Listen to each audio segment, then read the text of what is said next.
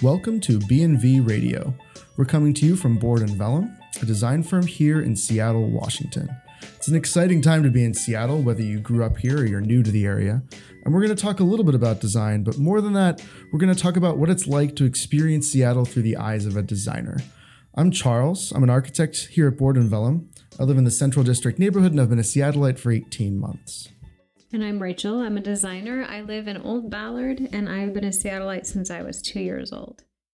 This week's show is titled Seattle Parks and the Paywall. While Seattle has some unique urban parks, the city isn't necessarily known for them as much as it is for the state parks surrounding it. With the city so rich in natural beauty, what makes its urban parks special and vital to Seattle?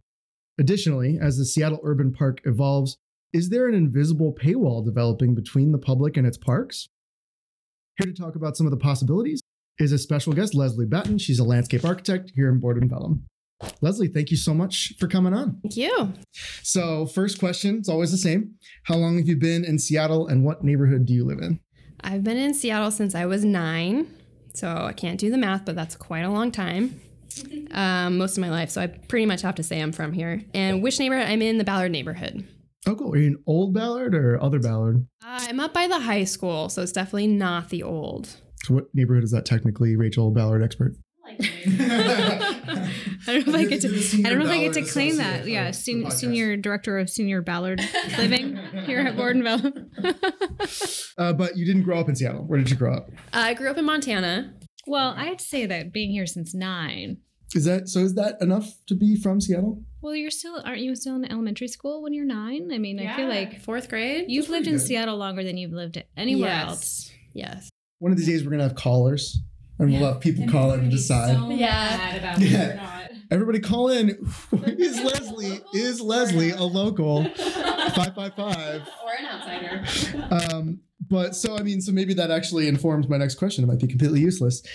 How did your time in Montana as a kid specifically form your sense of what a park is, or did it at all? Well, it's funny. You asked this question, and I had to think about it earlier today. I have 4 brothers, and we were basically feral children. And we lived in a newer development for that time, and the whole backyard and back lots were all undeveloped. So basically it was sagebrush for miles. As a kid, it felt like for miles. And we're right at the base of the Rimrock Mountains, so that basically was our open space. And then we'd walk to school on our own, and there would be some gullies that were just like unbuildable ravines.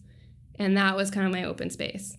And if I really think about it, I don't remember actually going to a park.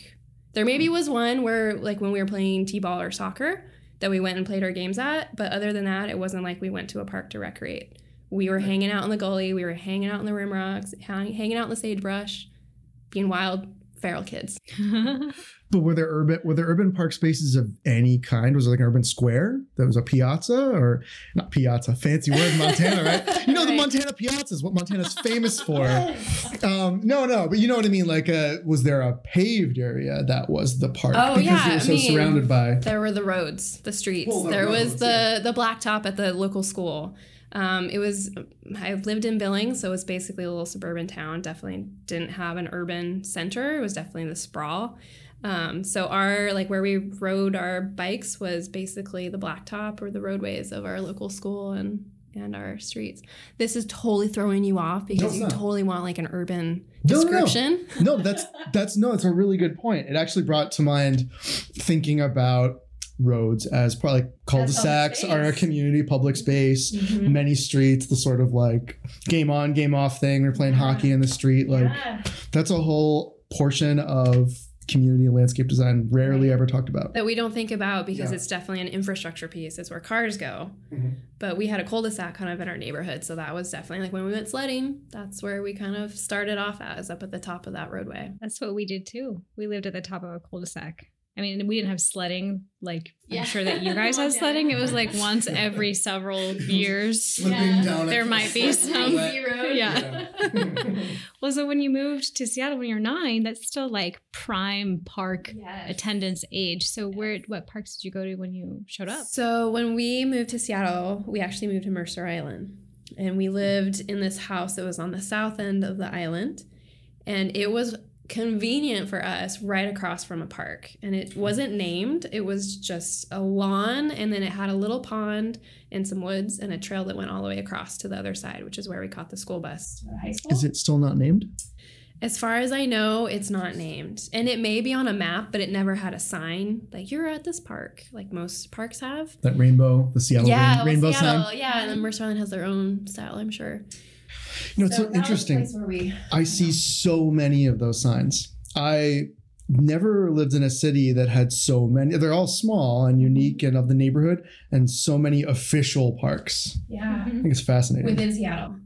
Right. Yeah. Within the urban center, central Seattle. Right. All the little pocket parks that they've been able to actually announce and declare, this is public space. This is your space. Right. Don't feel like it's a vacant lot that you can't. Spent some time mapping trails on Mercer Island after undergrad, and there were a lot of street ends that weren't marked. You'd kind of have to be in the know or be in the neighborhood to know that that was a park that you could go hang out on and wasn't somebody else's, private property. So it is convenient in Seattle that it's a little bit more clear. So it's. Do the waterfront rules apply on Mercer Island still? That if it has the beachfront property, that you can have public access to it, or?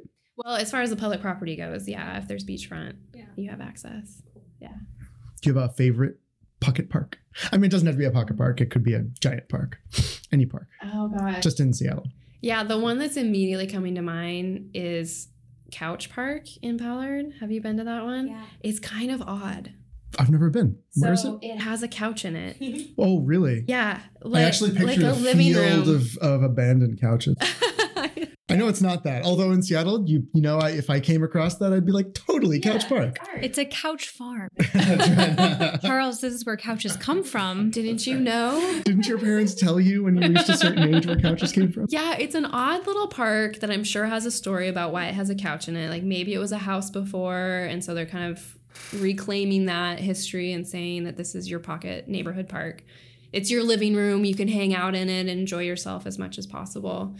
But in addition to having that little mini living room, it has large lawn space, and then it has a nice little swale. So you kind of get this combination of you're treating stormwater, you're treating your infrastructure, you're providing lawn, and you're providing a living room. And that's what I think makes a successful park, is being able to have a lot of different elements to it that make it flexible to a variety of people. How big is it? Not very big, like maybe a house lot. Like a parcel size. Yeah, it reminds me, there's this popular notion, especially when it comes to city parks, among designers, perhaps not landscape architects, that a park needs to be big to be effective. Mm-hmm. They think of the big city parks and like, oh, well, if the buildings are really far away and I'm surrounded by nature, then it's a park. But here in Seattle, some of the most successful ones are tiny. Mm-hmm. Absolutely. Yes. And I think it depends on what your goal is.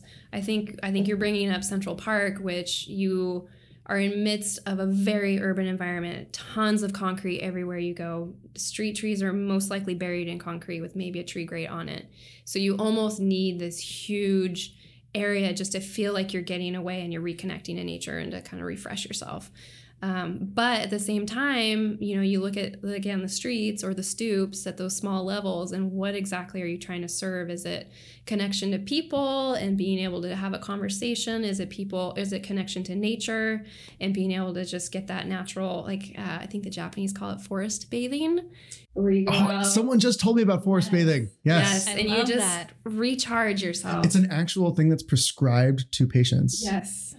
I believe it. I need more of that in my life. That's right. As long as it isn't like, well, you have cancer, so no. As long as it's like you're stressed out and you have anxiety, I'd be concerned if like you have a cavity. 6 weeks of forest bathing and you'll clear it right up. I might be slightly more skeptical. But yeah, having just been back from a hike, I think that was when my friend who went with me told me about it, and I believed it, no problem. Yeah. Just the lack of sound, the air itself. Oh man. I think the part is breathing. I think that's a huge element of it. And the fresh air and just especially how vertical, now we're talking about hikes really randomly.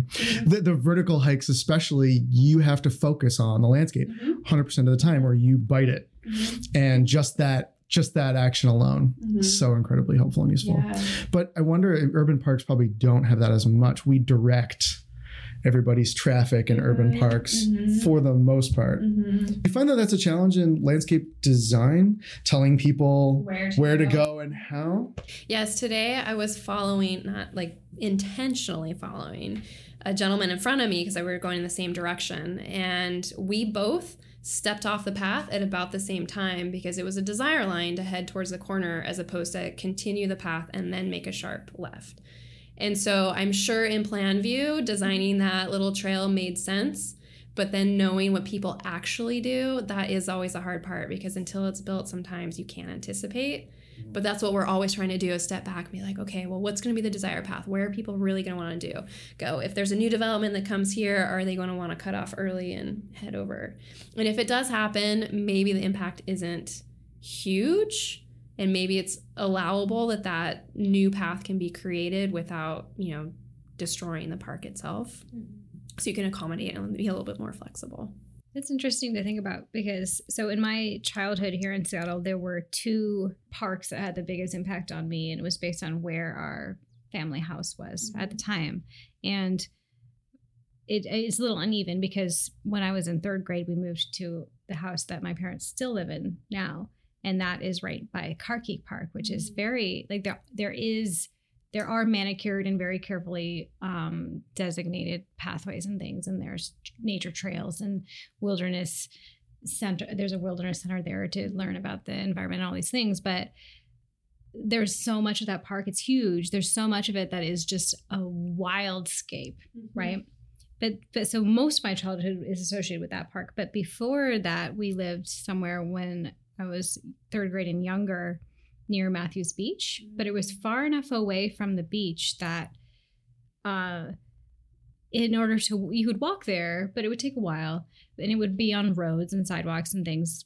Well, not a lot of sidewalks. Seattle isn't super great about having sidewalks, but so our babysitter found this way. I don't know if she had known it ahead of time or if this was just us kids wandering around.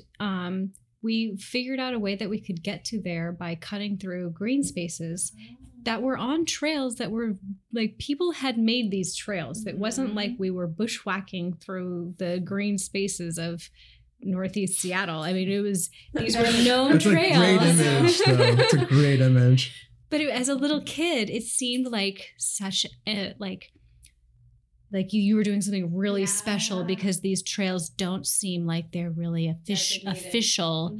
And yet you're maybe 5 feet off of the road or something, but you're finding this path that is way cooler as a little kid to get to the beach than walking on the road. Right. And it's an adventure in that case. Yeah. Right. And so in Carkeek Park, there's a lot of trails like that, but there's also these as a way of protecting the environment. They actually prefer, of course, that you stay on the designated trail. Doesn't mean there's not a ton of other little ad hoc trails everywhere, but you have that, I don't know, part of me when I go down there now makes me miss that feeling of getting to be on the unsanctioned trail of childhood. Yeah. And does part of that come with the crowds that you suddenly feel like the typical paths are full and it's hard to get through without or be at peace because there's so many people? Or that there will be social judgment if you break the rules and you go off trail. Yeah. Social judgment in Seattle. That's ridiculous. I thought it was interesting earlier though that you brought up Central Park.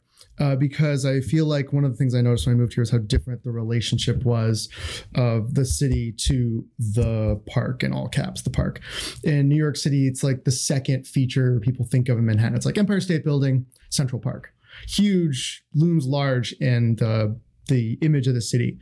I lived in DC where a huge part of the district is all a national park that we live in. And here we don't really have a trophy park, a park that is the focus of the city. We have a few that are larger. We have Golden Gardens, we have Volunteer Park, but none that come to mind because we're surrounded by the state parks that are so much more iconic. Do you think, especially with the density increasing here, density is kind of what makes Central Park special.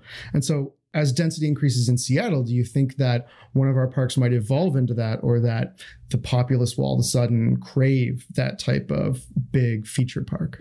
I think that's a combination of factors. Like thinking about like my history class of Central Park was developed and purchased at a time when development wasn't as dense. I mean, there's certainly development on the park at the time.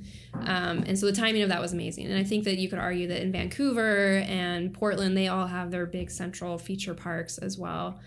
And Seattle, I think that they started off, the Olmsteads came out here and they provide a plan much like they did with Central Park. And so the whole Green Lake, Ravenna, Cowan Park, and then a lot of Lake Washington Park and Boulevard were part of their grand plan that Seattle would have this amazing interconnected green belt throughout the city. And the city was really great about implementing that from the beginning. And I think it was difficult to kind of maintain and make one central park as the city has grown kind of north. It's very limited by the water boundaries. So I think the way that Seattle has evolved from that, as opposed to, I think the barriers of the development capabilities of the land just being so landlocked with the waterscapes, that smaller parks have actually started to become more of what you're describing of being the kind of classic neighborhood parks. Like if you talk about Capitol Hill, you have Cal Anderson. If you talk about downtown, you've got Westlake. It's a different type of park. It's more of a plaza, but you also have the Sculpture Park as well, and Myrtle Edwards as well. And then you have Gasworks. So you're getting into the larger parks that are more neighborhood specific, and they all resonate really well. You bring any of those up, and people that live in Seattle are like, yeah, those are awesome. I love those parks. You definitely got to check them out. And they all have different features for why they're amazing. And so I think that instead of just the one huge, I don't even know how big Central Park is, but it's huge. It's massive. Yeah, it's massive. Several 20 blocks, if not more. Wait, no. It's way more than that. I think it's starts in the 50s or 60s and goes all the way up to like 120th Street or something. It's huge. It's forever. Yeah. It would be really awesome to get like a scaled overlay of Central Park with our Seattle parks. Maybe we should do that as a follow-up thing. But because like when you're talking about this, what I'm thinking is like all the biggest parks that I can think of in Seattle that I've been to and played in as a kid and visit even as an adult, Discovery Park, Golden Gardens, Carkeek Park, all these ones, the biggest thing about them is that they are on the water. And so it's impossible for them to have that kind of like green jewel in the middle of an urban environment feel, because like that Central Park has, because they're on the water. And I mean, being on the water is awesome, but they are geographically incapable of serving that kind of feature of a green oasis in the middle of the city, because they're on this, geographic border of the water. And so, I mean, there was talk, I don't know my political history well enough to remember, but when there was all the talk of having the lid on I-5 and having that big park that would have been Seattle's version. Yeah. Like that would be what, like in order to have a park like Central Park, it has to be that I think that it has to be landlocked. It has to be city, like urban concrete landlocked park in order to act like Central Park in Seattle. You brought up the fact that Central Park was developed. Like you think of it, especially when you see that dramatic overhead shot that you always see when you type in into Google Images, it looks like this protected, cordoned, natural part of the island. When it was stripped to grade, all that stuff was imported from all across the country. Regraded. Regraded. It's all just the biggest fake out of all time. We have some parks, not all, like Golden Gardens. Gardens is more of a protected swath. But I feel like maybe Seattle can admit a little easier that their parks are fake. Not fake, but they are not these cordoned off jewels of nature, and take advantage of that a little bit more. On the East Coast, I feel like the designers play up the supposed random nature of the elements they're using. But there are exceptions to that in Seattle. If you go to West Seattle and you go to Lincoln Park or Schmidt Park, I think is one of the few parks that still has old growth forest in it. And so it's actually really living up to that standard of it is a jewel. It's protecting that natural landscape that was here before Europeans settled. And I think you could almost argue that with Seward Park as well. I think that's been one of those forested parks that's been around for ages and has amazing trails through it, and is also protected forest land. And those are definitely a little bit more remote and harder to get to, but I think they're, again, if you're in that neighborhood, that's your central park. What park do you live nearest right now? I live nearest to Kierke Park, which is a new park, and it has a really great backstory too. It used to be several buildings, like houses, like 2 or 3 next door to each other, that were owned by a cult. And then, yes. What? Yes. And then somehow the cult dissolved. I think maybe their leader passed away, and the park acquired the property, and they demoed the buildings. They left some of the foundation, and so some of that is left over, and they put in a pea patch, and then a really nice lawn and some skating elements, picnic area, and a kids play area. And it's awesome. It's very nice. It's a great neighborhood pocket park. In a way, the Puget Sound, you could say, is our biggest urban park, but it's not necessarily free.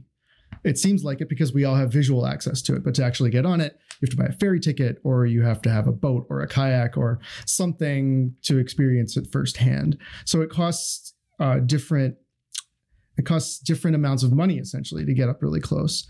And another example of this, downtown, there is a project that's known, it's almost famous already, even though it's not even finished here in Seattle, the Amazon bubbles, as we call them. If you're not from Seattle and you're listening and you don't know this project, they are these almost collection of geodesic type domes that are going to have almost a park inside of it, greenhouse spaces.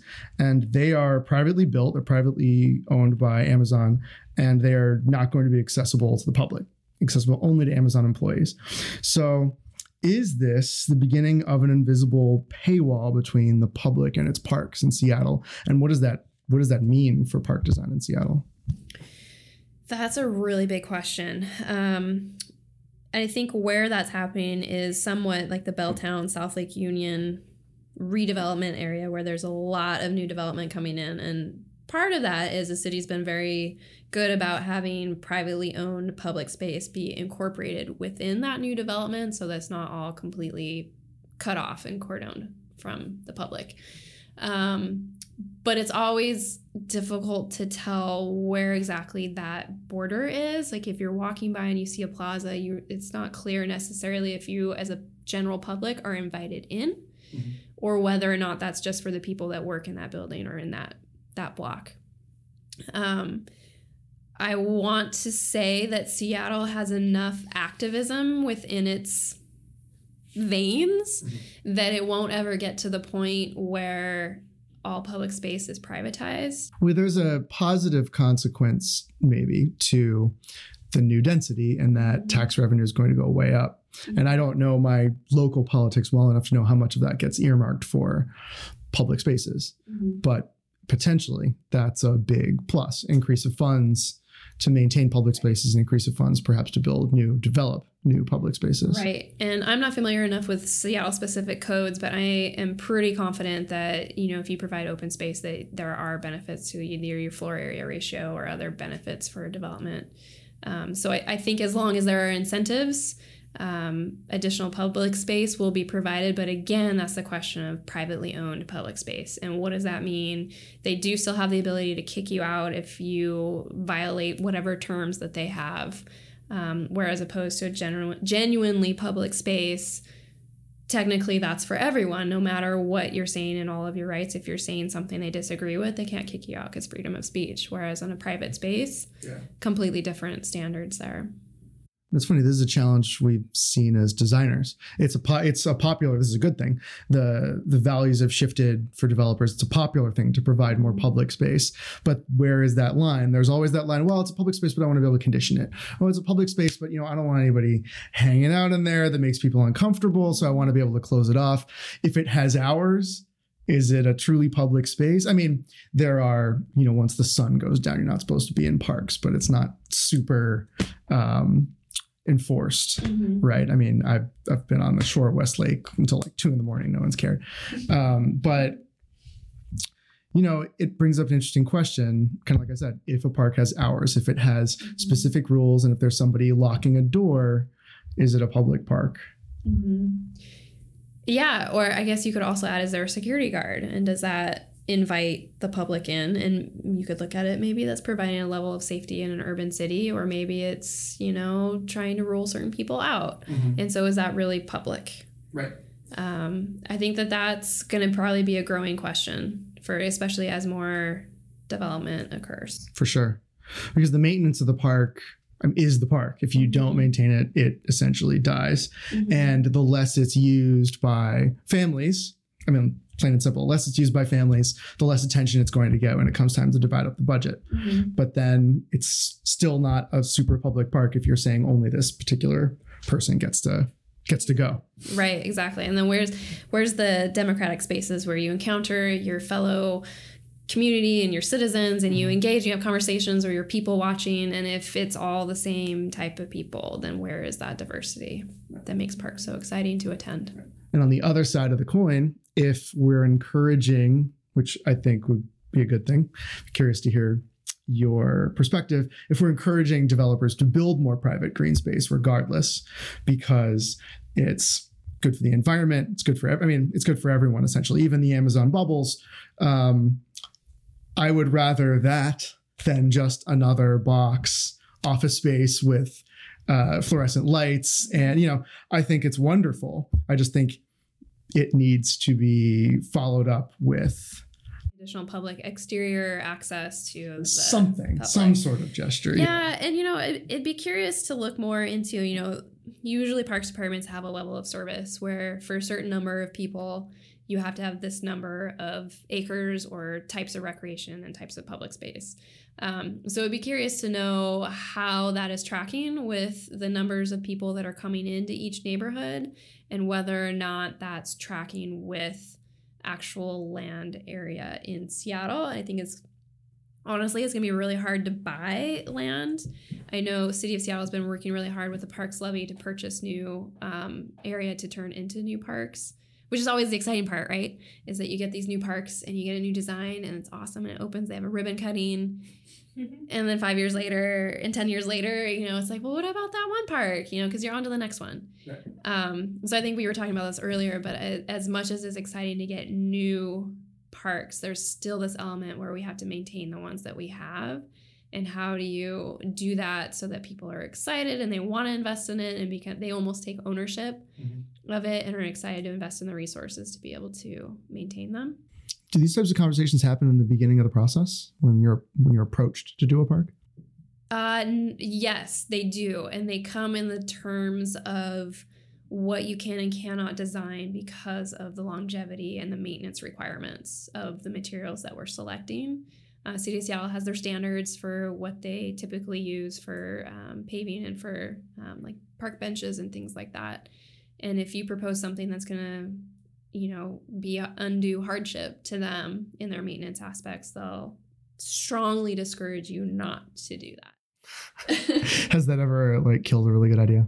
No. I mean, yes, it's killed a good idea, but that is where the creativity comes in, and then knowing what other direction you can go in sparks a new creative opportunity. So if I am now the City of Seattle and all of its people, and I have just granted you eminent domain over the entire city. Literally, I now have power over all the private buildings too. Whole city's yours.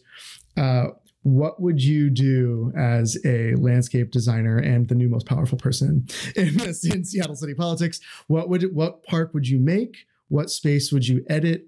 How would you shape the city for the public? I think one of the greatest benefits that could happen to the city is turning one of the major north-south roadways, and I don't know which one, but one of them, into a boulevard. So you would have access to cars, but it'd probably be much more pedestrian and bicycle friendly. And you would have street trees, so you'd have the canopy coverage, you would have stormwater detention and retention and cleaning, you'd have a little bit of public park space kind of along that whole way, almost like Las Ramblas in Spain, but maybe a little bit more public access, or as vehicle access. And then I'd have an east-west corridor as well. And those would be very well connected to existing transportation hubs as well. I wonder if you would be celebrated or reviled for closing I-5 and 90 forever and just making them parks. Current transportation issues, yes. But that's a great idea. That's a great point, though. Yeah. I don't think that's a natural connection, the connection between public transportation and the availability of public park space. Man, would it help to have more light rail to be able to activate those spaces? Absolutely. It's the only way. I mean, I know in Manhattan, they're slowly closing off portions of Broadway with the idea that the whole thing will eventually be a green space, but without the massive public transportation system, that would be impossible. And in fact, it's failing so badly right now, you could wonder whether or not they can even follow through with it. Right, if it will be a success. Yeah. And so I don't think that's not a link that is discussed very often. I think that there have been discussions about when light rail comes into these new communities, what that means and how that happens. I know it's definitely paired on a lot of existing streets, but I think because that's going to be such a major new redevelopment to a lot of our existing infrastructure, that's also the most exciting time to start rethinking about how we could transform these existing huge, like I'm thinking about 15th Avenue in Ballard, and it's 5 lanes with a turn lane in the middle, and it's just very busy, very concrete.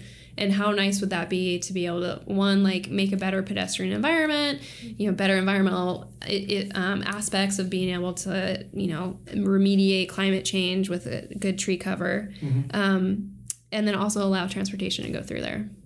It's kind of like a really perfect example of one that would be really great for that, because there are cool neighborhoods on either side of 15th, but like I almost never cross 15th by foot because it's such a barrier.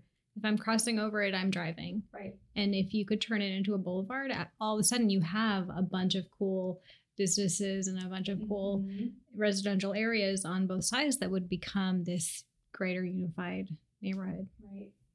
Those parks are generally so successful. The few that I've seen in the States, so successful. In Philly, there's one attached to Old City that connects Old City to Penn's Landing. But I mean, they had a topographic advantage in that Old City was already like 40 feet above. So all they had to do was project out above the highway and then make some steps.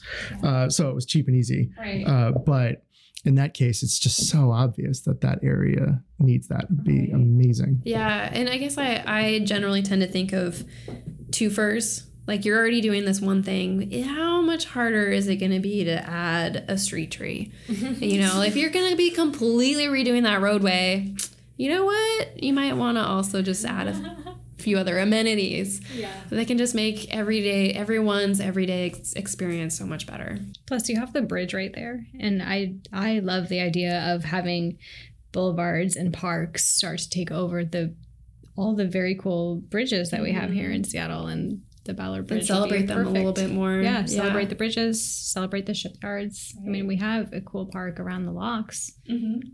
That's federal land. I mean, we could start to do a lot of this stuff on a more local level too. Funny how even though that's definitely a tourist destination, the locks, how hidden away that is. Yeah. So many of the parks here are hidden away. Yeah, again, it's neighborhood specific. Yeah.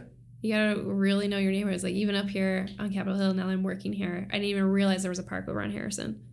But we go over there for our workout class. I was like, oh, this is a great space. And it's just, I think it's knowing people that are in the neighborhood to kind of enlighten you about where the cool spaces are in their neighborhood. There are people on 15th that don't know about that little patch of grass right in front of the sanctuary. Yeah.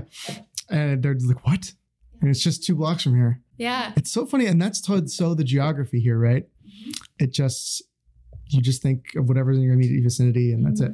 Because you just see a ridge and you're like, oh, there's something like in our cave brain that tells us we shouldn't look any further. Right, exactly. That's our viewpoint. That's all there is. That's right. So outside of topping a highway in Seattle, is there a dream project you wish you could do? Oh. Anywhere in the world? I'm not going to pretend that I have, I'll pretend that I have eminent domain in Seattle, but it's on you to figure out where in the world you want to be, what you want to do. The High Line was very successful because it was very different, and it brought people up to a different level, or plane, I should say, to be able to see the city in a different way and to interact with people in a different way, in the way that it interacted with the buildings adjacent to it. But I feel like that's a cop-out because everyone would say that because it's kind of the hot park right now. But it's extremely relevant. And very successful, incredibly successful. And it took a long time to get the city to buy in on it. And it was, the local community groups that really fought for it. The Alaska Viaduct became a park.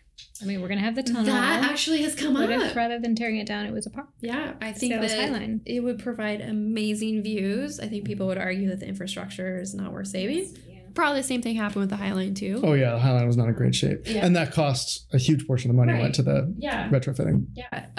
I think that it would be a pretty fantastic element. But then there's this part, it's like, oh, it's the Highline of Seattle. One of the things that's so overlooked about the Highline is that before the Highline in general in the US, parks take money from the economy and do not return it. I would disagree with that, but continue. The Highline proves beyond a shadow of a doubt that parks can generate money if it's strategically planned and executed. And that attitude towards the development of parks, I think it would get parks made and developed faster if that was used as a model. And I think that, James Corner and Associates, or Field Operations, they were the ones that really helped bring the Highline into reality, and they have helped Seattle do the master plan for the waterfront. And I think there's a lot of promise with that and taking down the viaduct and reconnecting the market to the waterfront that's going to really change the city. And it's really exciting to see what they've planned, and hopefully the vision will be carried out in such a way that what I'm imagining being that really easy connection will be really successful on the waterfront. It still doesn't get to like which park I would really want to design, but I'm going to skirt that topic. Because I want to design them all. Okay, so that's okay, fine. All the parks. All parks. You just want to be the Lord Emperor of parks in Seattle. Yes. Great. We're going to make that position. And since I still apparently have the power over the entire political government here. Anyway, thank you so much for joining us and doing this with us. Really appreciate it. It was a lot of fun. A little bit of housekeeping here at the end. Our next night school event is coming up, and it will focus on the future of nostalgia. Again, night school events are public open discussions about different philosophical topics. They're a lot of fun. Please come. It will be held on Wednesday, September 20th, and be held here at Board and Vellum on 15th Avenue in Capitol Hill in our brand new, newly renovated space here. So please stop by. And as always, stop by for any reason to chat with us anytime. We'd love to have you. Thank you again, and we will see you all in 2 weeks.